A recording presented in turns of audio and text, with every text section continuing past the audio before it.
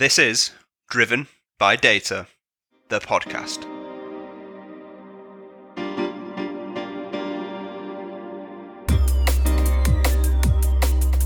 Welcome back to another season of Driven by Data, the podcast, powered by Orbition Group and hosted by me, Kyle Winterbottom.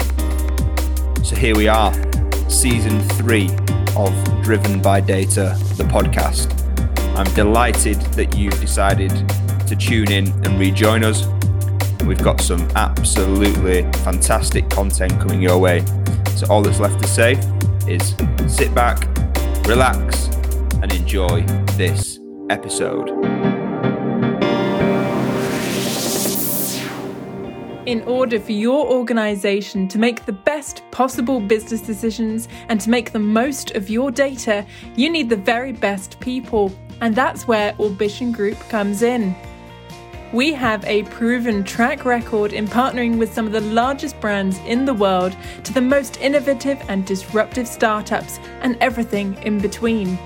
We go beyond traditional recruitment services. The organisations which we partner with benefit from the added extras that we offer, such as raising your organisation's brand awareness to the data and analytics community, providing you with insights into the current market and your competition, benchmarking you against the industry to give you the best chance to successfully attract the best talent. We want to become an extension of your business to identify, engage, attract, and retain the best talent possible. If this sounds of interest, please reach out today by visiting orbitiongroup.com. Welcome to Driven by Data, the podcast, season 3. Today, I'm delighted to be joined by Dan Kellet, who is the Chief Data Officer at Capital One. So Dan, thank you very much for joining us. Thanks a lot for having me, Kyle. Great to be here. No. Pleasure's all mine. So where we always start, Dan, is by asking our guests to give themselves a brief intro into their background and I guess journey up until this point in time, if you'd be so kind.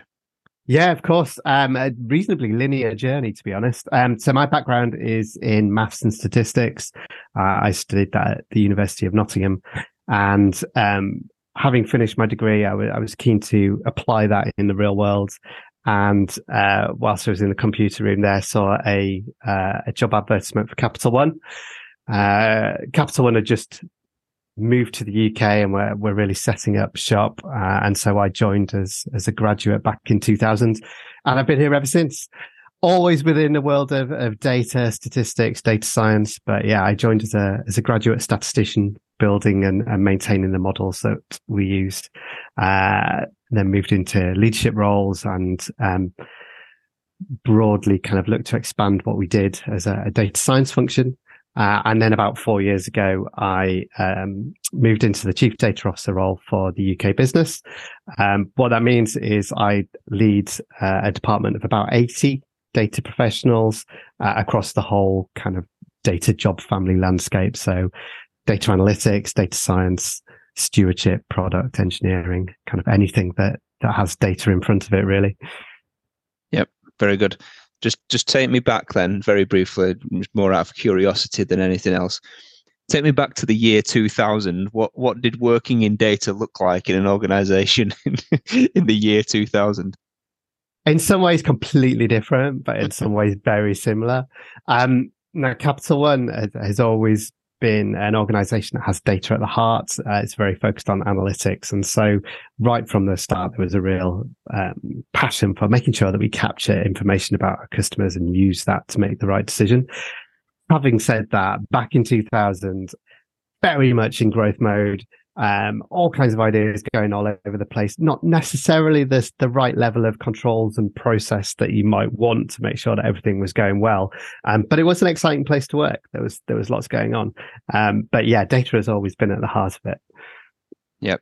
No, very good. Very interesting. So obviously we've got guests from 140 odd different countries now, Dan. So I know most people will know Capital One or know of the brand, but just give us a bit of insight into Capital One as a business for anyone that might be unfamiliar. Of course. So Capital One are a financial services provider, headquartered in the US. So Capital One in the US is one of the US's top 10 banks in terms of size, offering kind of a full range of financial services. In the UK, we specialize in credit cards. We're one of the largest credit card issuers in the UK with over 4 million active users. Nice. Very good. And I know obviously you talked there about your, looking after everything that has data involved in it across the whole spectrum. What's the purpose of you being there in terms of, what you're being asked to do for the business and what you're tasked with achieving? Yeah, so I think I have three main roles as the Chief Data Officer for Capital One. One is to make sure that we have the data, the models, the infrastructure in place to deliver our in-year goals. That's a key part of my role, is to make sure that we're able to deliver the models that help our marketing department hit their targets. We're able to deliver the data-driven campaigns that mean that we can go out and talk to our customers when we need to speak to them. So that's a big part of my role, is that day-to-day meet our in-year outcomes. A second part of my role is longer term. It's to make sure that the UK business has a clearly defined data strategy, that we know where we're going, where we're investing, what that's going to give us, and then how that's going to tie into the broader business strategy, which is essential. It's really important. So to be almost the guardian of that data strategy, and to make sure that I'm having the right conversations that link it into the wider business long-term goals. And then my third role, which is probably the most important, which is to look after this department of amazing data professionals, to make sure that we are finding the best talent, that we're helping people to develop their careers, develop the skills that they want to aim to meet their longer term goals, and then that we're looking to kind of retain that talent and make sure that they're working on the things that can have the biggest impact.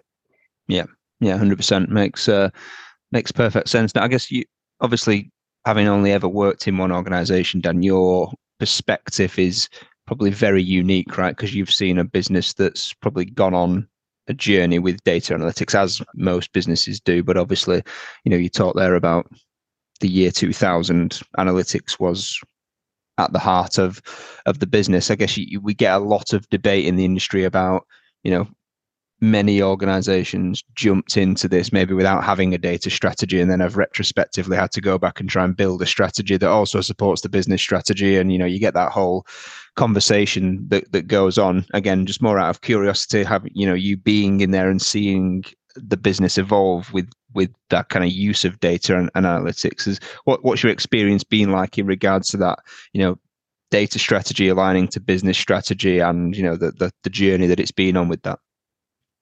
Yeah, and I think if I go all the way back, it was very much our data strategy was around, do you know the person who knows about that data? And that's effectively as far as you went with a data strategy. Yeah. Now, over the last 20 years, we've had a series of pretty substantial technology and data investments that have looked to push our data strategy in different directions. We have a very clearly articulated enterprise level strategy. But then actually part of my role is to make sure that I'm defining the UK strategy that is pointing in the same direction, but actually is specific, works for us, both from a budget and a technology and a talent kind of set of decisions. Now it's probably only about 4 years ago, as I moved into this role, that we actually created something that you could put a stamp on and say, this is our data strategy. I think historically it had been bound up in our wider technology and business strategy. But actually, I think one of the benefits of that work we did about 3 or 4 years ago was it makes it a really clear and bold declaration as to what's important to us from a data infrastructure perspective. And then that made it easier to talk about the funding, the investment. And the way we approached that was to start with the people who are most impacted by the choices that we make with our data, which are our end users. So predominantly people who work for Capital one who use the data that we create either to build new products or to optimize their campaigns or decisions.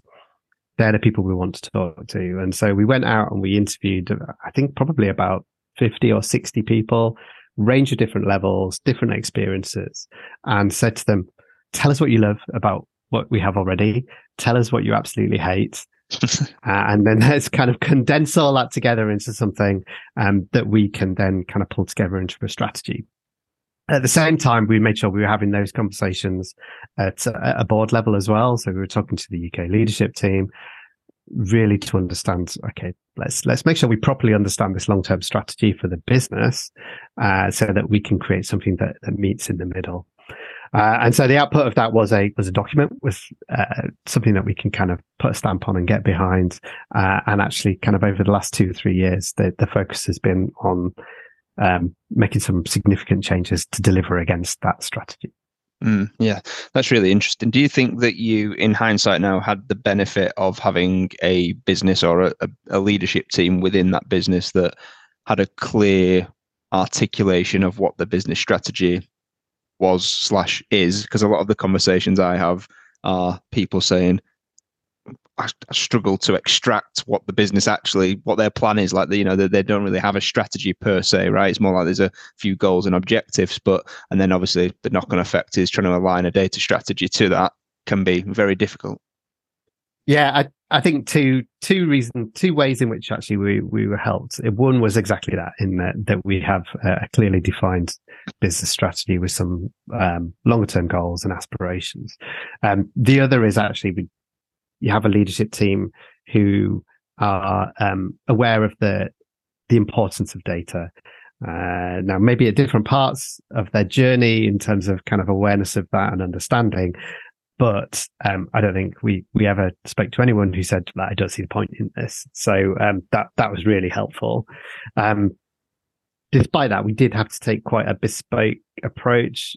So rather than building our strategy and then going into a board meeting and saying, here you go, this is it, can I have some money? It was much more about, okay, that meeting's going to happen, but what do we do in the weeks leading up to that meeting? And it was about kind of one-on-one meetings, really kind of targeting the strategy to say, okay, if you are head of compliance, let's say, you're probably going to care about slightly different things than if you're head of marketing. So let's make sure that actually we're covering off everybody's needs, and we're talking to those people in a way that chimes with what they really care about. And what that meant was actually we got lots of really good buy-in, to the point where when we got to that meeting, we go, here you go. Everybody's already bought in already to some extent. Yeah, makes sense. So innovation, innovation is something that we talk about a lot, events, podcasts, day to day, etc. But let's just set the scene for the audience then, in terms of what that means for you in the context of the environment that you operate in.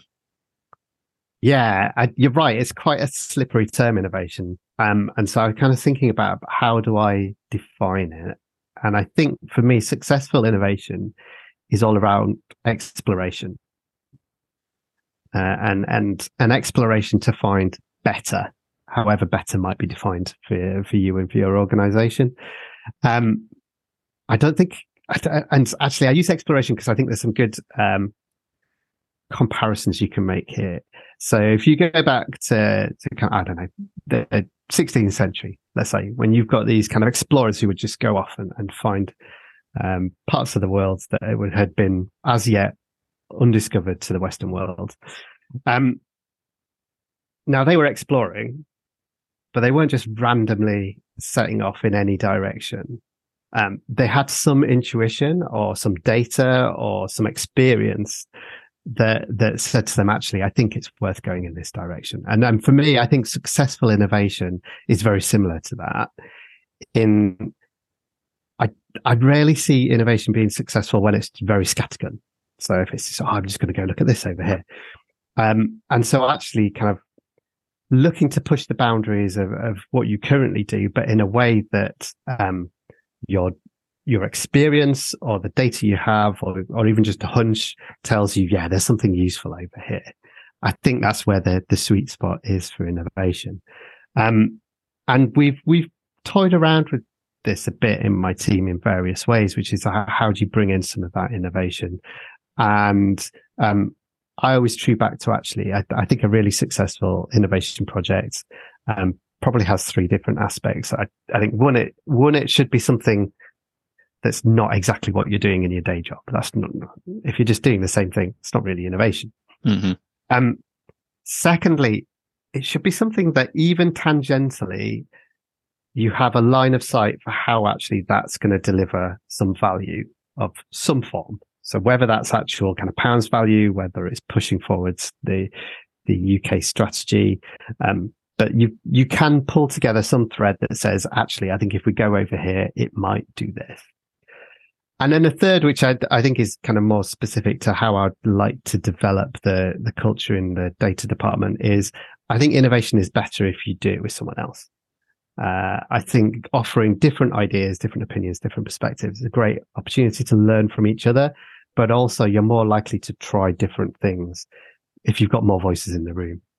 So they're typically kind of the three things that I lay out when I'm thinking about innovation and what successful innovation project.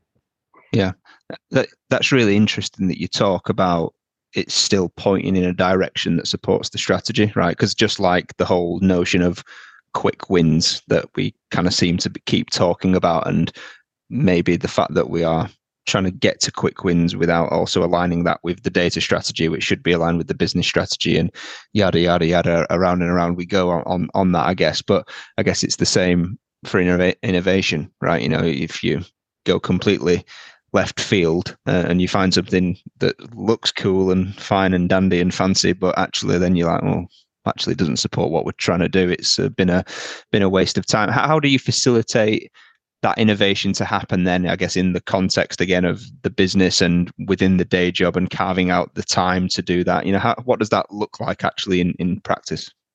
And I think that's a real leadership challenge, actually, because I think if you're not incentivizing that innovation, people will potentially always opt to work for the thing that needs to deliver this day, today, tomorrow, next week. And so actually as a leader, you need to be very open and articulate the value of that innovation to the organization that you work with.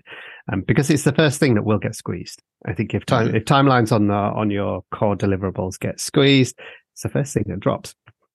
So I think kind of talking about it and celebrating it is really important. I think in celebrating, even when it's not kind of panned out, that's still valuable because you end up learning a lot. The other thing is whether you can put some structures in place to try and help that. And I'll be honest, over the years, I've tried various ways of doing this. We've had Friday afternoons free for people to do it. We've had specific kind of weeks in the year where we've tried to do it. And I think in all those cases, they do get squeezed. It's really hard. It's really hard to protect it. And so where I get to is actually it almost needs to be sponsored by leadership. You need to have someone front and center say, no, this is important to me. I'm going to set up some structure that means that there's some kind of formal reporting way that means it actually happens. Now that might sound a bit kind of overstructured and maybe over governance-y, which it doesn't have to be. But in my experience, I think there needs to be some forcing mechanism that means that this happens. And so as a leader, you've got to say, yeah, it matters. It's important to me. It's important to the organization that we're not just doing exactly the same thing in 10 years' time that we're doing now. Yeah, 100%. I mean, it's as with most things, there's got to be an element of carrot and or stick at some point, right? You know, it kind of, if you just leave it up to people's own devices to go and do it, or you start, right, we'll do it here. As you said, timescales get squeezed, projects are running behind. It's the first thing that just gets wiped out of the diary. So it's important to kind of carve out and protect that time, as you said, for sure. What have you found then to be the relationship between innovation, you know, and creating value towards your overall strategy? Yeah, and I think the answer here is a bit about blending in the moment delivery with that longer term innovation plan. Now, the way kind of most organizations are focused when it comes to kind of recognition, whether that's kind of formal or informal, is very much in year outcomes, right? So I at the start of the year, I say I'm going to do these things. And then at the end of the year, have I done these things and have they been successful? That's kind of the structure you have to play within. And so as a data leader, I think you have to make sure that you've got enough things that are going on in your organization that's going to meet that criteria, that are delivering those things. Now, having said that, there is an expectation that you don't just deliver those things year on year on.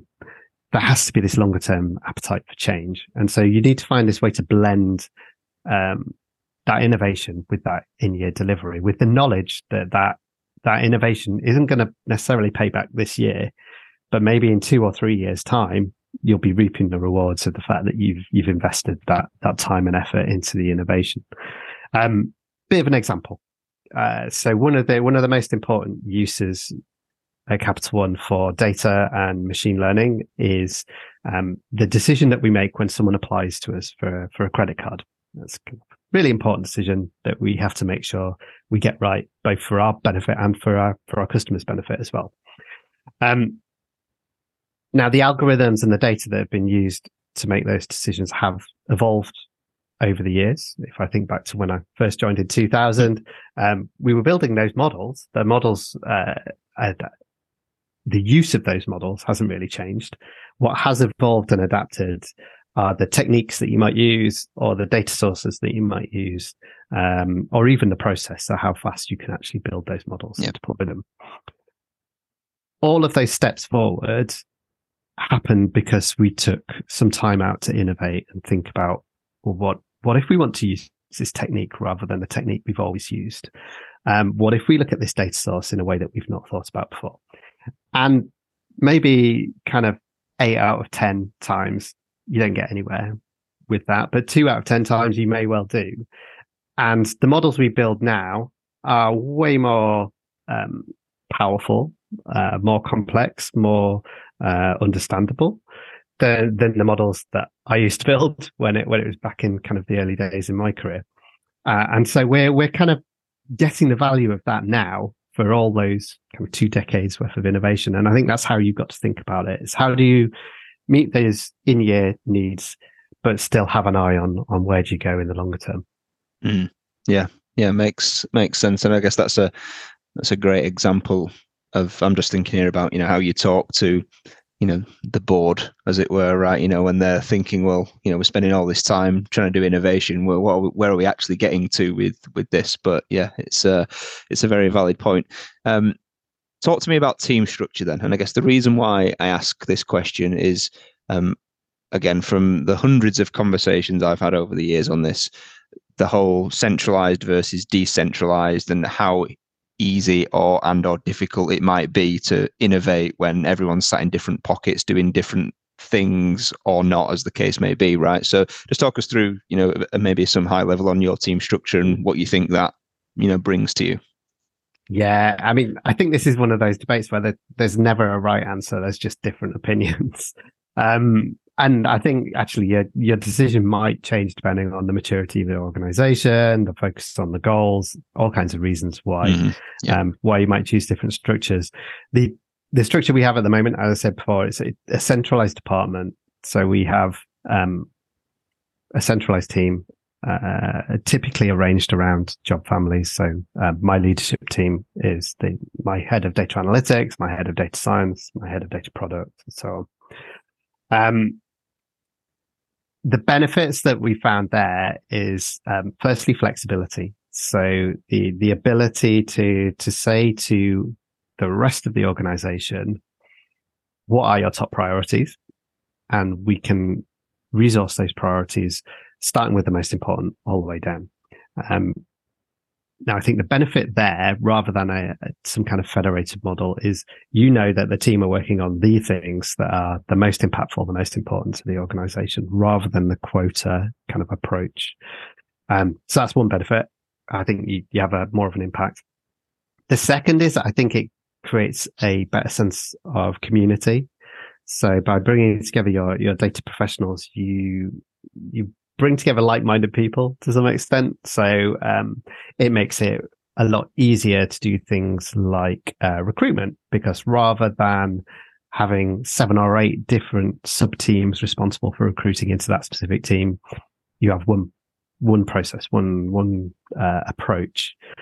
It makes it a lot easier to do things like rotations. If I'm a data analyst and I want to try a data science role, it's much easier in a centralized organization. And I think, and my team may or may not disagree, but I think also it's more efficient when it comes to the governance and processes.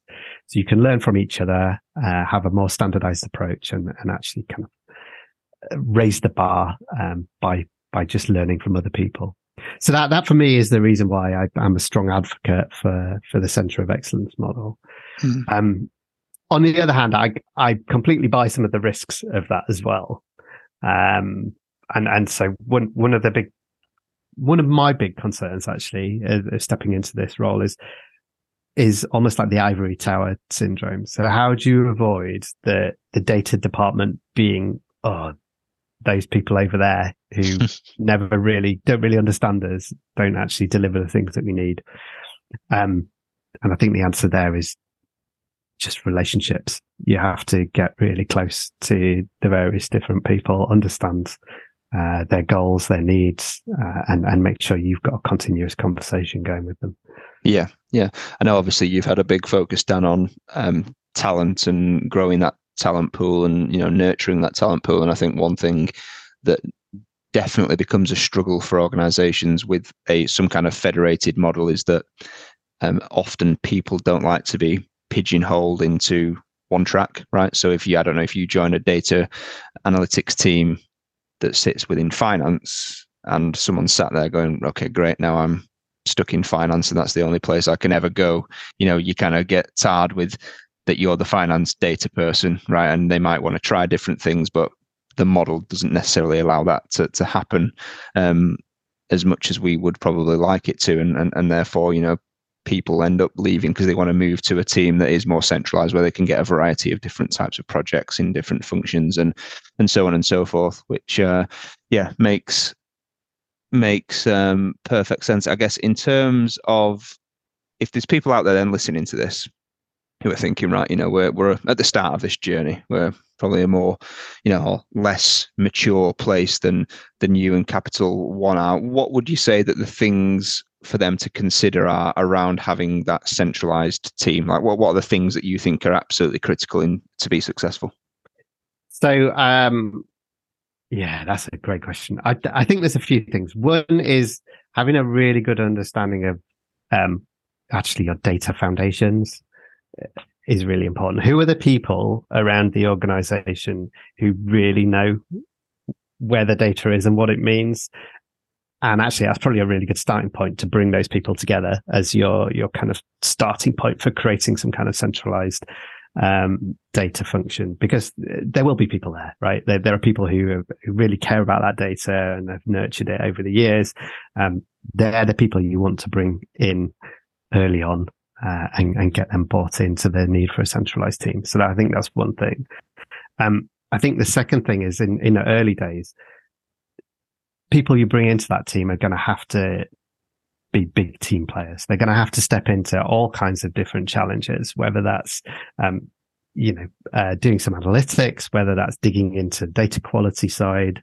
And so I think you're looking for those kind of people who are curious and also don't mind rolling their sleeves up and getting their hands dirty.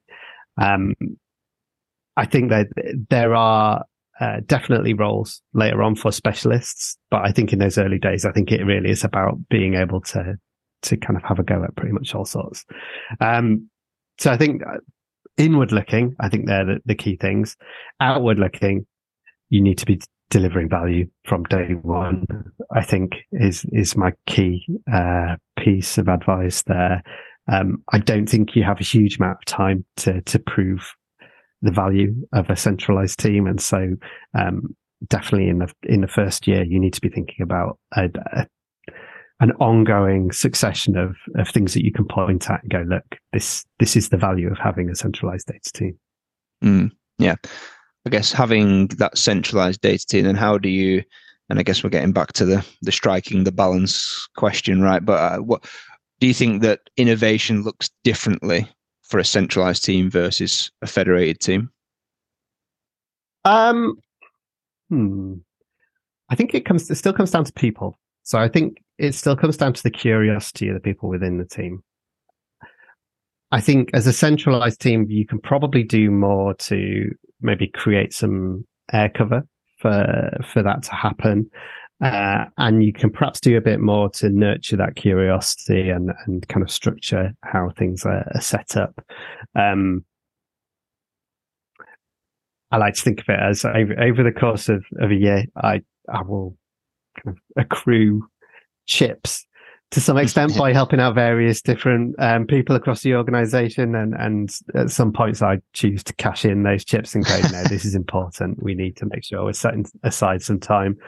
It's all about relationships. And so I think it's kind of, that's one benefit of a centralized team actually, and having a leader there who can smooth over some of those relationships and actually provide the air cover. Yeah, makes perfect sense. I guess in relation to hiring, you touched upon there about, really for innovation to happen, you've got to have the right people, or people that you hire have to have the right type of mindset. Is that something that you're kind of conscious of when hiring? Do you hire with innovation in mind, as it were? I would say we definitely hire with curiosity in mind, because I think actually, irrespective of whether you're working on something that you might consider standard, actually, if you're bringing curiosity to that, you're already making it better, because you're asking the question, why does it happen like that? Or why do we do it this way? So yeah, I think curiosity is really key. Probably more so than specific skills. I think actually you can get to a point where you can teach certain skills to a pretty high level, actually, if you set up in the right way, where you've got good kind of mentorship and you've got good training and support. But actually, if people don't have that curiosity, that desire to ask, why is that happening that way? I'm not sure you can teach that. I think that's probably a bit more innate. Yeah, 100%. I mean, I know obviously one of the things that your model focuses on is more the graduate model, right? Which I think you probably have the ability to shape people more, especially with the realms of curiosity. And obviously, if you're hiring people straight out of university, you'd like to think that they're probably less inclined to have picked up perceptions around this is the way it's done and this is why it's done that way. Do you think that's played a part in kind of, you're being successful with trying to innovate a little bit more? I think so. I think the risk there is, do you bring in enough voices? Is there a risk if you only bring in people at a junior level that nothing ever changes because people don't feel comfortable voicing those questions? One of the things that we've had a lot of value in actually is people moving into the department from other parts of the organization. So we've had a really successful relationship with our technology department, for example. So we've had people rotate in for 6-9 month rotation opportunities. We learn a whole load from the way that a technology person would think about a particular problem. They get a really good appreciation of data, and then they take that back into their next role, and that's really beneficial. We've also had a lot of benefit from people moving in from our operation as well. So potentially even people who've been on the phone with our customers. We might think we understand what's going on because we look at the data, but actually if you've got someone who is day by day on the phone to customers, they know exactly what's going on. They know your customers really well. They know your processes really well. And actually, again, we found a load of benefit by bringing people in who've got that different perspective, that different voice. So again, I think it comes down to culture. I think it's about making sure that you've got the right culture, that people feel they can come in and add value, express their opinions, and ask why. Yeah. Have you found on that rotation thing, because I completely understand, if you're hiring just graduates. They may have a kind of a problem airing what they might be thinking, right? As many people do at that age. But I guess have you found that you've almost been able to innovate due to a lack of knowledge or experience around data? If someone just comes in from a different department and says, well, why do we do it like that? That doesn't make any sense. Why wouldn't we do it like this? Does it almost happen inadvertently at times? Yeah, definitely. I think especially around the process side. So, it's very easy to get into the habit of this is the way you always do these things. And actually just bringing someone in who has a completely different perspective, who can say, I don't really understand why you do step 6 and 7. Why not just go straight onto step 8? Yeah, that's great. I mean, if you can think about that efficiency, it's the kind of stuff that people don't necessarily want to be spending their time doing anyhow. So if you can make those processes more efficient, it does free up more time to deliver more stuff or to do more innovation. So yeah, we've got lots of examples of that. Yeah, nice. So I guess to finish then, Dan, because I'm conscious of time, but I know basically there's a few underlying themes here. Obviously, it's about having the right people, building a culture where innovation can happen, and ultimately trying to strike that balance of, how do you innovate whilst you're also trying to deliver and add value? What would kind of be your top tips for anyone listening in terms of, getting that balance right between executing on a day-to-day basis whilst aligning that with the strategy, whilst also trying to innovate to change things for the better? Yeah, let me tell you a quick story that I think encapsulates it. So I go back about 3 years ago, I stepped into the role and during the start of the pandemic as well. So there's kind of lots going on, and I found myself feeling pretty drained. And what I decided to do was to actually kind of do a bit of a audit of how I was spending my time. So where was I putting my focus? And I broadly categorized, this is very geeky, right? But I'm a data person. So I kind of categorized stuff into 7 different buckets. And when I looked at them, I found I was spending pretty much all my time on things that were meetings around just general, almost kind of running the engine, just getting things done, making decisions, all really valuable.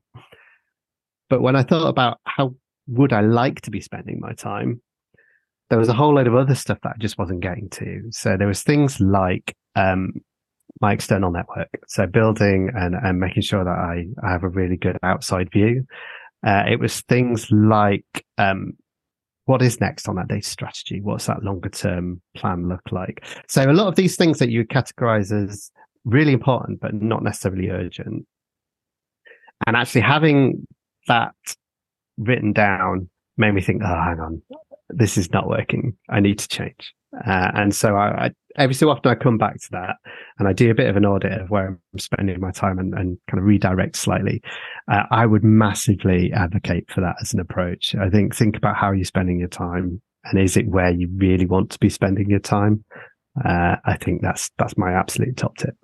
Yeah, no, that's, I think that probably goes for most people in most roles, especially leadership roles, right? Where the role is quite broad in nature, and there's that short term quick wins, add value, demonstrate it as we go, whilst also thinking about how do we tie all this together in terms of a longer strategy play. So, well, look, Dan, it's been a pleasure speaking with you as always, and thank you very much for coming on the show. And look forward to seeing how the rest of the journey unfolds. Thank you, Kyle. No, it's been a pleasure. Thanks a lot. That's it for this episode of Driven by Data, the podcast. I hope you enjoyed it. I'll be back next week speaking with another thought leader from the world of data and analytics. Until then, please follow Orbition Group on social media if you've not already done so, where you'll be able to subscribe and therefore be made aware of the podcasts as they arrive. And please share, like, and leave reviews so that more people from our industry get to hear and benefit from these too. If you've got any questions or you want to suggest ideas for topics or potential guests, then please feel free to reach out to me. Thanks for listening, and I'll be back next week.